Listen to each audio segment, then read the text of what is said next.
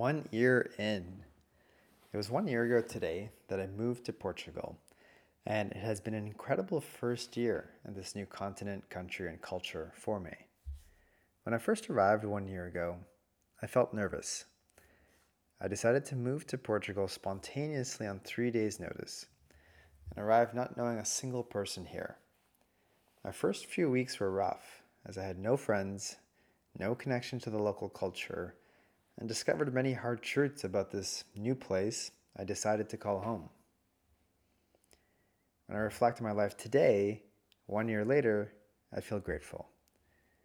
Every few days, I notice myself in tears as I realize how much I appreciate the life I have today. The richness of friends and community that I have here is unbelievable. What was once foreign has now become familiar to me as I move through my days with ease and without much friction. I continue to feel inspired on a daily basis by the activities, people, places, and so much more. In my journal this morning, I began to reflect about what has worked for me. I moved to a foreign place spontaneously and love my life here. What did I learn?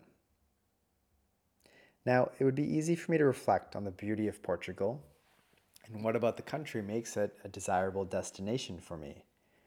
However, in my heart, I feel that any place can be a desirable destination. For each highlight, there is a low light, in every place. I do believe that anywhere can be magical and inspiring for me, if I choose to make it so. Openness. During one of my first few days here, I did a walking tour of Lisbon.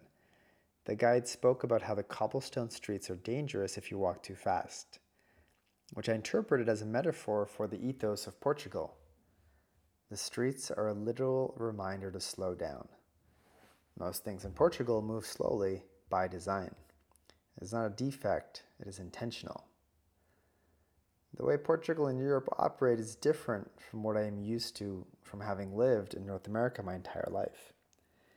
Having the benefit of seeing many expats also move to Portugal, I can see clearly now the difference between those who, like me, have a bright smile on their faces and those that have frowns. What makes this difference is the ability to adapt to a new environment versus the expectation for the environment to adapt to me. Momentum. Over the summer, I find myself going swimming in the ocean almost every day, and I've learned firsthand how it is much easier to swim with the current versus against it. The same goes with the bigger choices in life. Picking a country, career, industry, neighborhood, sport, or even book that is aligned with the macro momentum and forces is just plain easier. The infrastructure, support, encouragement, community, and resources are abundant when many are going in that direction. Beginner.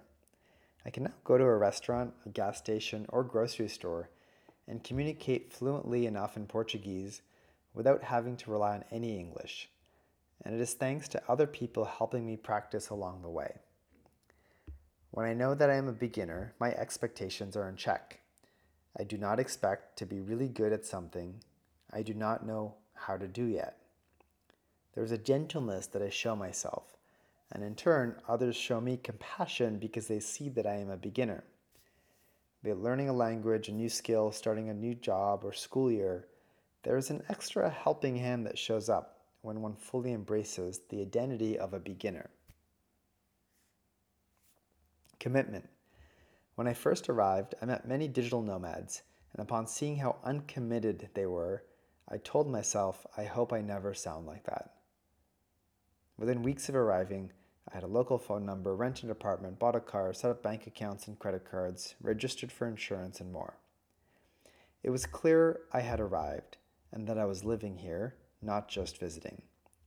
The reason I have built such a strong community of friends here is partly because people could see early that I'm committed to Portugal, and as a result, that I'm worth committing to. Once one emotionally commits to something, then everything flows more effortlessly, without friction and doubt that often gets in the way. Trade-offs. I maintain 2 phone numbers and 2 WhatsApp accounts. My Portuguese WhatsApp is on the first screen of my phone. My North American WhatsApp is on the last screen of my phone. This example is representative of my willingness to make trade-offs. Time and attention is limited. There are constraints to how I spend my time. A conscious trade-off I made when moving to Portugal was to prioritize my integration into a new environment over growing my North American connections.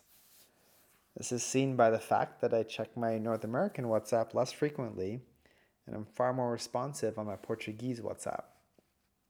I have severely limited my travel outside of Portugal over the past year, intentionally, and as a result, I'm more around and available to my new connections, which is needed at the start to build a foundation. I share these reflections from the perspective of moving to a new country.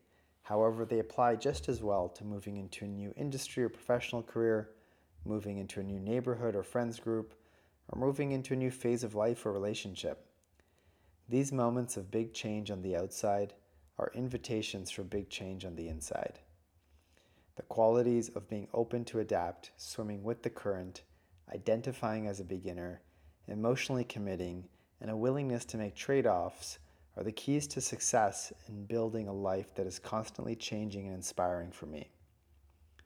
I could spend all of my energy trying to rearrange the world outside of me to my liking and get frustrated as it will be ineffective. Or I could focus on rearranging my inside world and find that I am in flow with the outside world and it is now to my liking. If you told me 1 year ago that my morning today would involve celery juice, practicing Portuguese, and going for a swim in the ocean, I would have laughed at you. I cannot even try to imagine what my morning 1 year from today might look like.